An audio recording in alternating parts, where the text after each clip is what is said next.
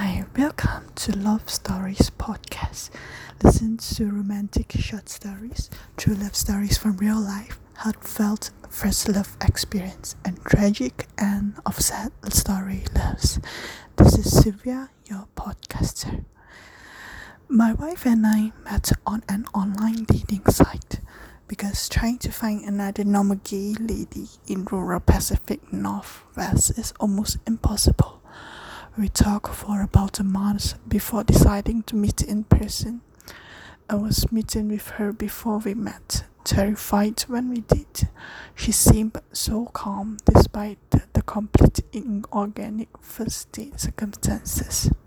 Online dating is weird. It's like a blind date, but not. At any rate, the dinner was nice. We went for sushi. We went to a bar around the corner that happened to have a ska band playing. The bar was small and crowded. All the seats were taken, so she goes to the bar to grab us some drinks. In my infinite and unabashed derpiness, I went to lean on the pool table after she handed me my drink a little too close to the edge, and my butt slid off the corner. I almost fell to the ground, spilling my beer.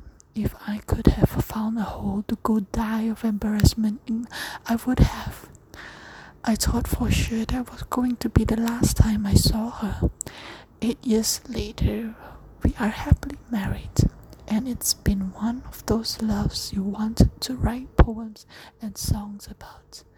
The kind of love that still moves me to tears sometimes.